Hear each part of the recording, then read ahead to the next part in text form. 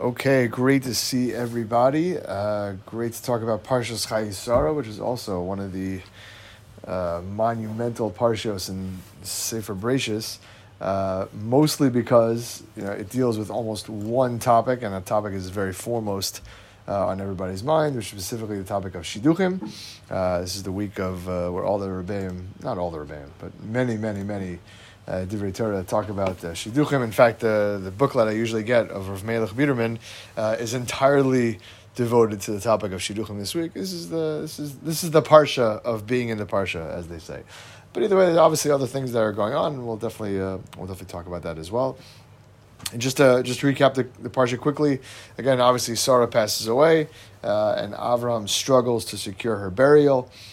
He sends then Eliezer, right, who's the ultimate servant, we'll talk about for a few minutes, to find a wife for Yitzchak, because he realizes, listen, in Loach Shavei Masai, the Torah recounts the story of Eliezer's journey, the test at the well, obviously meeting Rivka, and then going back to their house, asking for a hand in marriage for Yitzchak, and taking her back.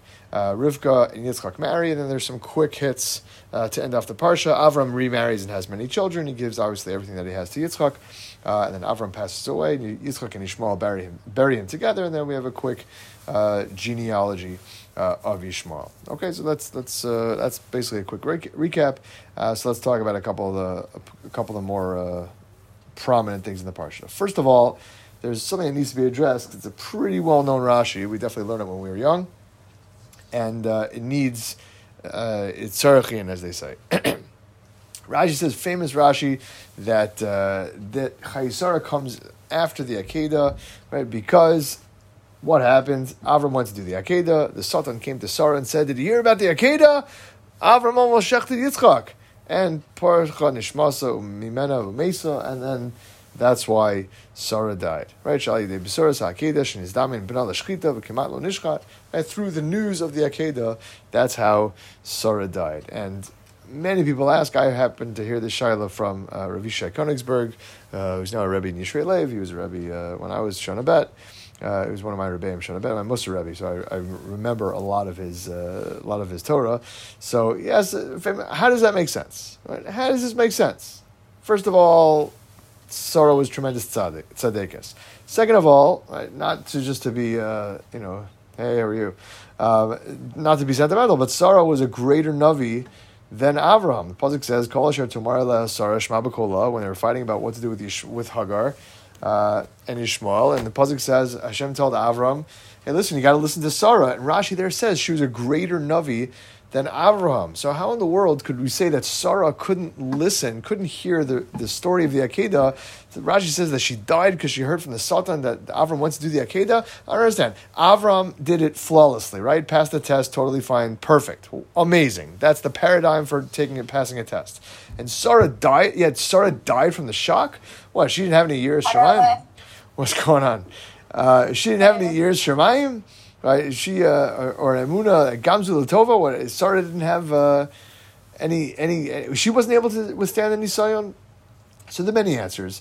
The easy answer is that a mother's rachman and a mother's mercy is different than a father. But I don't love that answer because Tachlis, parents love their kids, and Avram obviously had a big Nisayon to do the Akedah, and whatever. I don't love that answer. Second answer, quickly, is that it seems like the Medrash, the Pirkei Rabbi Eliezer, seems to imply that that's not exactly what happened. He quotes it a little differently, and he says that basically Sarah died because of at the end when she heard that he was still alive, so she died from the joy of hearing that it didn't actually happen, that Yitzchak was still alive. So it was so joyous that there was such an incredible expression of emotion, and that's why she passed away. Okay, I mean, fine. But the answer I heard from Rav Konigsberg, I think this is in the Sivas Shalom approach. I haven't seen it in many years, though, so I could be off. I haven't seen it inside. But anyway, so definitely heard this from Rav Konigsberg. He said that she didn't really die because the Satan told her. The pasuk says, there's a Medrash Tanachuma like this, the pasuk says, Shnei Chayei Sara, that these are the days of Sarah, right? Vayu Chayei Sara me'ashana v'shem shana v'shem v'shanim Shnei Chayei Sara, right? It counts off Sarah's life, and then it says these were the years of Sarah. and you already counted the years for me. You don't need to say that. So the second time, what that means at the end of that first pasuk, it means that she died on time, that she lived a full life, and she died when she was supposed to. So the Satan, knowing this, obviously, because he's the Satan, so he came to her in the last moments of her life and said, "Did you hear about the Akedah?" And she dropped dead. So, why does the Satan do this?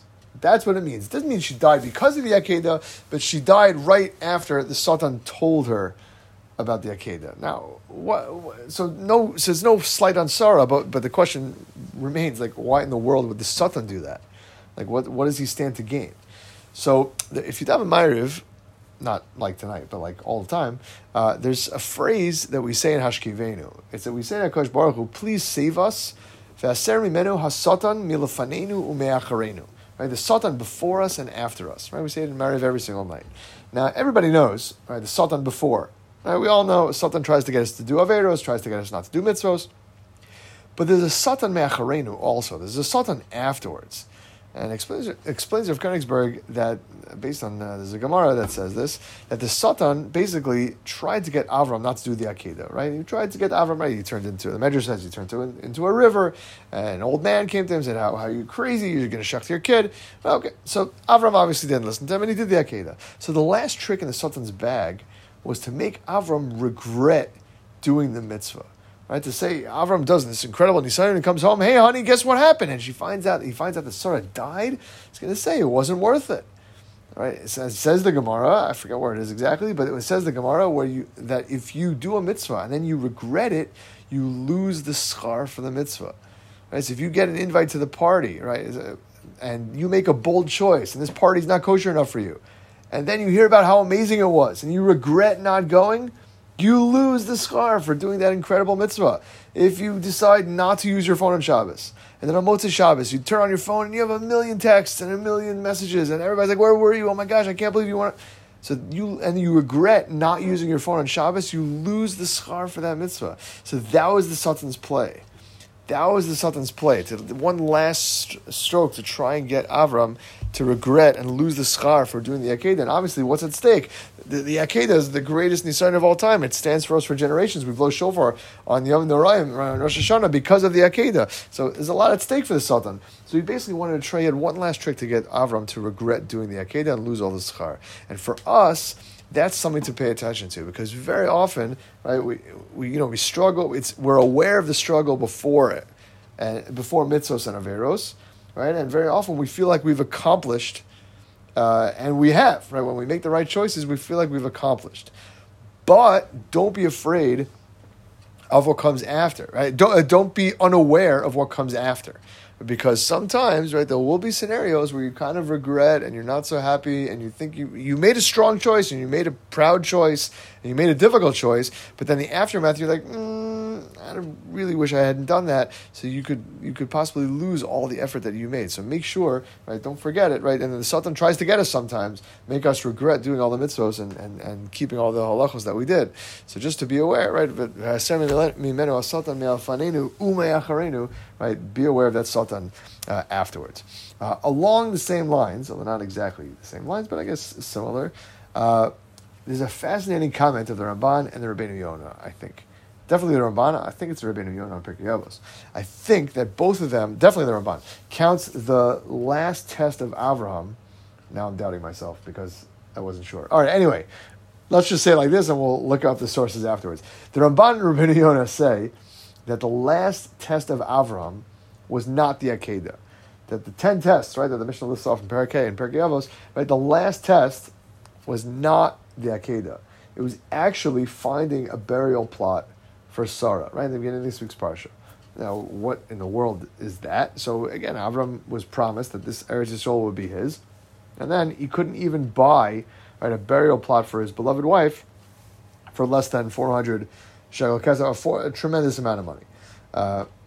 So that is the last Nisayon. So, but how does that work? How does that even possible? Right? The Akedah was an all-timer. So two sides of the same answer. And first of all, we did mention something like this last week or 2 weeks ago, I don't remember. But by Lech Lecha, sometimes the test that is on the day-to-day, the yom-yomi, the regular kind of, in the regular schedule, is harder than the Akeda type moments, right? The Gemara says in Avodah Daf Yud Ches, and it tells a story about Rabbi Hanani ben Trajon. So he went to visit a friend of his, Rabbi Yosef ben Kisma, when Rabbi Yosef got sick.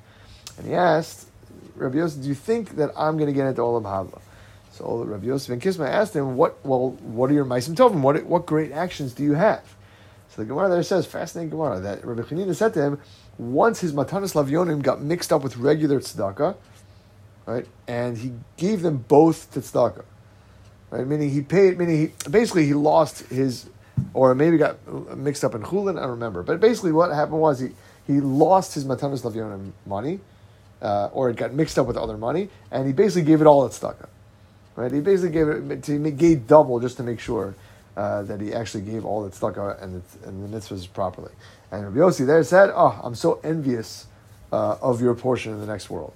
Which is crazy, because Rabbi Chanina ben Trajon was one of the Asar Harugei Malchus. Right? He was teaching Torah to the masses when the Romans decreed, right, not to do that. Right? He ended up getting burned with a Torah scroll, right, wrapped around his body. And we read about this on Tisha B'Av and Yom Kippur. So now, obviously, he couldn't say that at the time. He didn't know that was going to happen. But obviously, we're dealing with a tremendously righteous individual. So the best thing he could come up with was like, once I wasn't sure if the money was tzedakah, so I gave it as tzedakah. Like, that's really not such a big deal, I would argue. So again, there's this idea that the quiet times show what a person's really like. In times of great Mesiras Nefesh, there is a certain koach that a Jew has to be Moser Nefesh. But on a day-to-day, right, when things come up, and certainly with money, I remember I had Baruch Hashem, we moved into a new place, and I had to go buy mezuzahs. And I don't know if you guys, probably good, why would you guys know this? The price of mezuzahs just jumped ridiculously, because for whatever reason, there's a shortage of sofrim, probably because of, I don't know, they blame inflation, COVID, whatever, I don't know.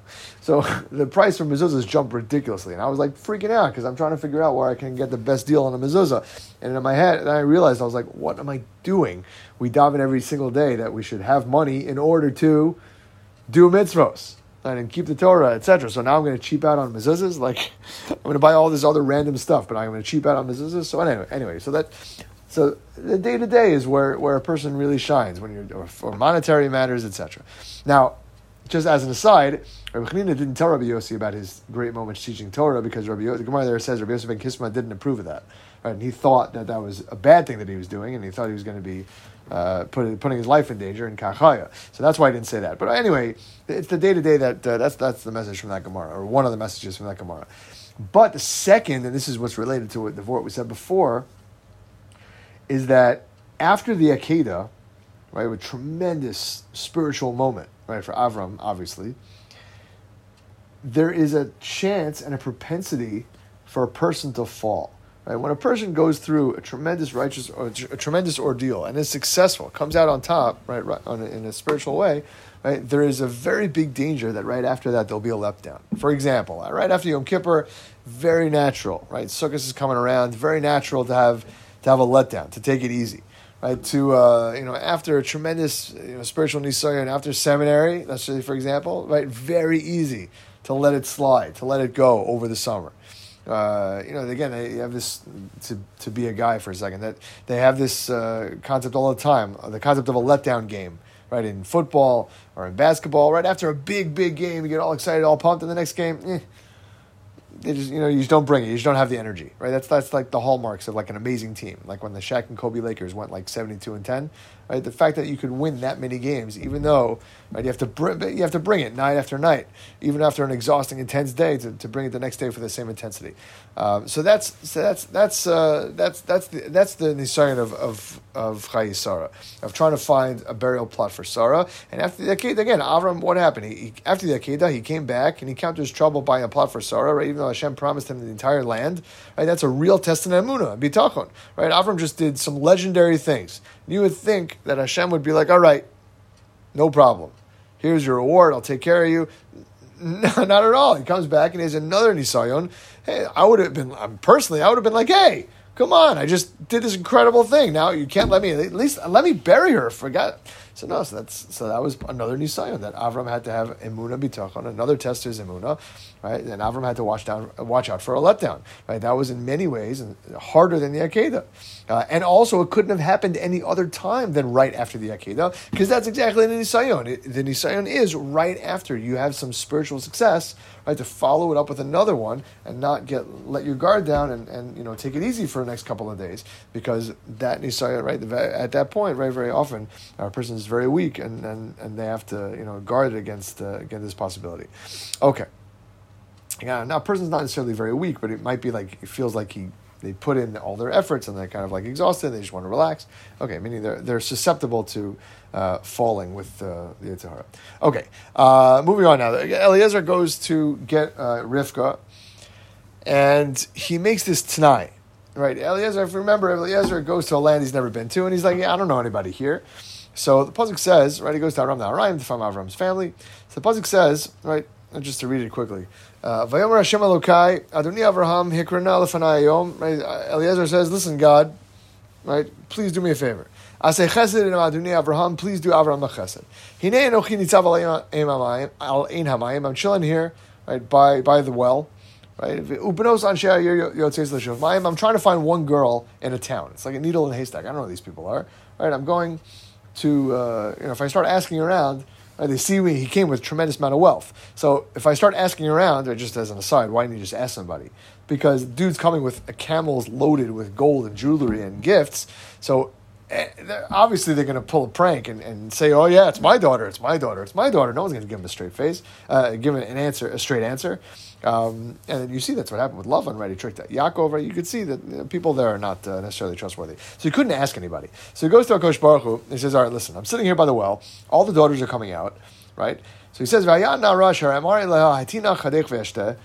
I'll make you, let's make a password, right? A passcode, right? I'm going to say, give me a drink. And she's not only going to say, sure, I'll give you a drink, but I'll also give your camels. And that's the girl. And that's how I know that's the girl. But we're going to make a code. I'm going to say, give me a drink, and she's going to say, have a drink, and I'll also give your camels. If she says that, so then that makes sense. That's got to be the girl. Okay, good. What happens? Right? What happens? Eliezer goes up, sure enough, sees Rivka, asks for water. Rivka responds with the proper code phrase, no problem.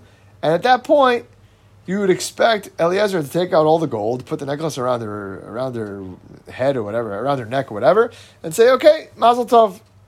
But that's not what the pasuk says. The pasuk says that afterwards. But there's a pasuk in between, right? That Eliezer is standing there, and he says, the pasuk says, Vayish mishta'ela.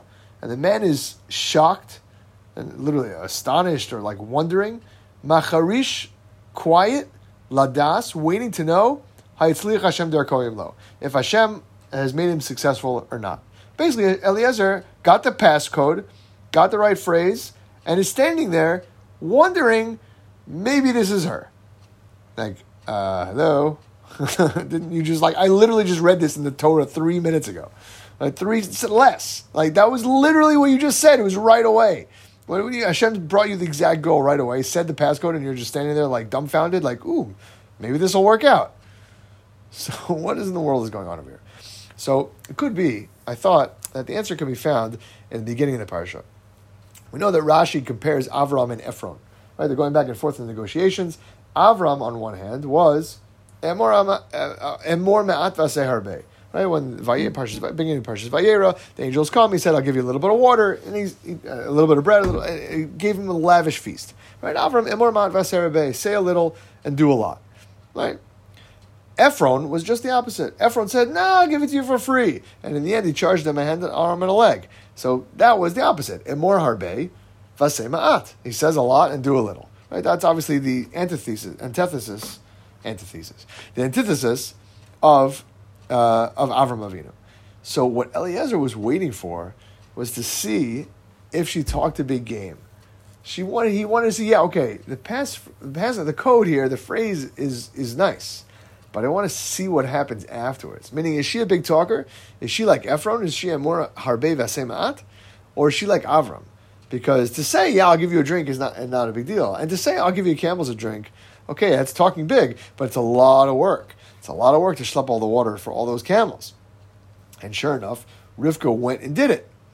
And so when Rivka went and did it, right, so then Eliezer saw that her midos were appropriate. And that, he saw that, this is a granddaughter, or not a granddaughter, it was a niece, I guess, or a relative of Avram Avinu. Right, this girl belongs in the family of Avram Avinu. She's righteous enough to be able to marry Yitzchak because she is also a mormat v'aseh arbeh. Okay, so I thought that was a pshat. Just for a minute, I want to mention the Torah very often in this parsha. If you look, the Torah calls Eliezer ha'eved, the slave, the servant, many, many, many times. And Chazal explain without getting too deep, because I just want to wrap it up a little bit and just say one more word after this. But basically, Chazal explained that Eliezer was the quintessential Eved, right? He was an Eved, as you know, we know it's good to be an Eved Hashem. But what does that mean? Eliezer, again, based on the Rashis and the Midrashim and the Chazals at the beginning of the Parsha, basically Eliezer himself wanted his daughter to marry Yitzchak. That's what he really wanted. He saw that, I want, my daughter to marry Yitzchak, and for good reason. And he wasn't a bad guy. And if you look at the Psukim discussion between him and Avram, so it seems like, Eliezer is kind of stalling. So he says, by the way, if I can't find a girl, where should I get another girl from? Like, he's kind of like, if you could read between the lines, you can see like he kind of really wants his daughter for Yitzchak. And Avram says that's not happening. And Eliezer, obviously disappointed, still goes about the mission as if he had no personal negias whatsoever. And he is the quintessential Eved. He is mevatal his das. He puts his head down. Right? Master said jump, and the answer is, the only thing I have to say back is how high. How high should I jump? I mean, that's he listens. Whatever Avram says goes. And that is why, one of the reasons why the whole story is repeated so much, because Eliezer embodies what it means to be an Eved Hashem, and if we were able to have just a smidge even of that kind of dedication, so then we would be on our way to becoming, right, Eved Hashem. Right? Again, the Kosh Baruch Hu says this, and we just, how high? It doesn't matter my das, I'm mevatal my das, I don't have any tainas or whatever it is. This is the halacha, right? Even though I love to eat, I don't know, shellfish, I don't know, whatever. Hashem says it's treif, the end, full stop. Doesn't entice me whatsoever. So that's I just wanted to throw that out there. And finally, again, we started off by mentioning that this is a parsha of Shidduchim, right? This is the parsha to be in the parsha. So just because you guys are either in the parsha or getting there, Rav Melech points out that there is a tremendous amount of siyata d'shmaya that goes into a shidduch, and everything is with siyata d'shmaya.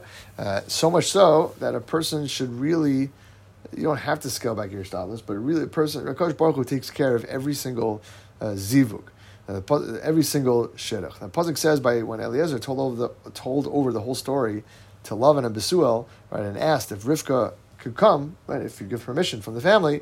So Lavan and Besuel said, "Me Hashem yatsa davar lo nuchal ledaber elecha ra'u tov." Hashem, from Hashem, the thing has come. Right, I am not able to speak to good or bad, and this is the Me Hashem yatsa davar. That's the title of Rav Melech's his little pamphlet this week. Akash Baruch Hu arranges all the shidduchim from Hashem himself.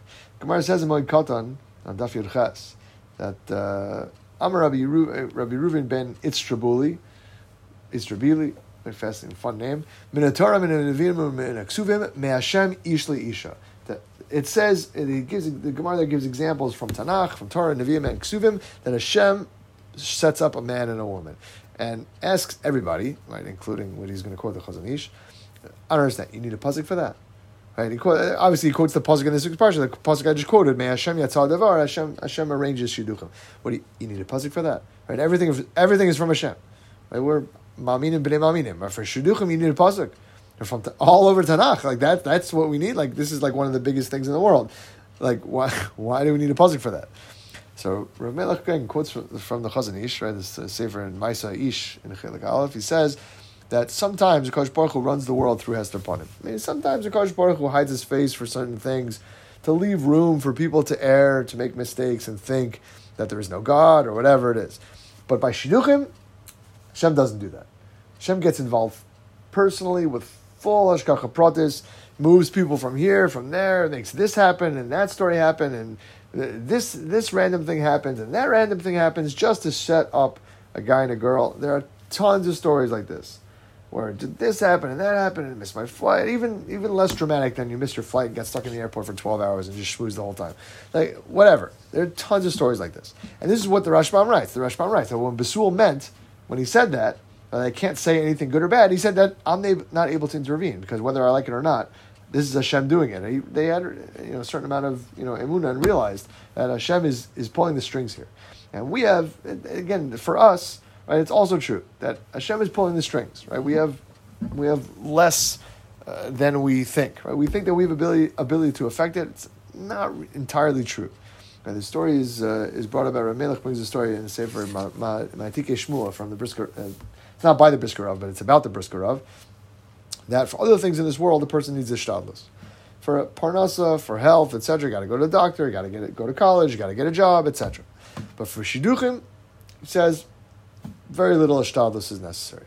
Right? The Kosh Baruch Hu is taking care of it. Right? There's no need to run after this shadchan and that shadchan and tell this friend and that friend, because as the Gemara says, ish maksor achar avidaso. Right? A man goes looking for what he lost. That's just a funny way to say that a man goes looking for his wife, right? Because his wife was a rib that Hashem took and made into a woman. Okay, whatever. Hashem arranges the shidduchim. Now, obviously, he says, the Brisker Rav says, why do you even need a shadchan at all? You should just sit at home and twiddle your thumbs. He says you actually don't need it. You actually could just do that. But okay, fine, that's a little bit intense. They asked, he quotes a story also that Satmarov, how much ishtadlus should you need by shidduchim? He said, just check into it a little bit. Just check in once in a while with a shadchan. Now, that's really scary, and I'm not telling you guys just to sit at home and twiddle your thumbs and do whatever. So bottom line, right, we definitely need to do a little bit of ishtadlus, right, for marriage, but calling every single shadchan and telling all your friends and dating for 2 years and testing your boyfriend in all these situations to see how he responds, blah, blah, blah. Kosh Baruch Hu arranges the shidduchim, right? And while doing zero ishtadlus would probably freak you out, and we're definitely not on that level, right, so it's not relevant for us. The bottom line is to relax and to have emunah and bitachon and put our faith in Hakadosh Baruch Hu that shidduchim will happen right at the proper time. It may not be at the exact time when you want it, but it will be at the right time. It will be at the perfect time for what Hakadosh Baruch Hu wants from us. Right, as the Gemara says at the beginning of Sota, right, Arba'im Yom Kodem Yitzias Havlad, Bas Kol Yotzes V'Omeres, Bas Ploni V'Ploni, right, at 40 days before a kid's born, or before the creation of a Vlad, however you understand that. Basically, Baskol comes out and says, right, the shidduchim set up, right, Hakadosh Baruch Hu decrees it in Shamayim, right, full stop, right, Hakadosh Baruch Hu, okay, there's all these shmoozes in terms of bashert, does your bashert change, or whatever, okay, but there's a concept of bashert, right, Hakadosh Baruch Hu says that there's going to be someone for you, and it's going to happen at the right time, and Hashem is going to arrange it, so don't stress, and everything should happen in the right time. You should all have a tremendous, easy dating experience, and a good zivug, and it's Hashem. You get all the bracha in the world from this parsha, from having emunah bitachon and Hakadosh Baruch Hu, and a tremendous Shabbos. All right, great to see you guys, and we'll see you next week, Mitzvah Hashem.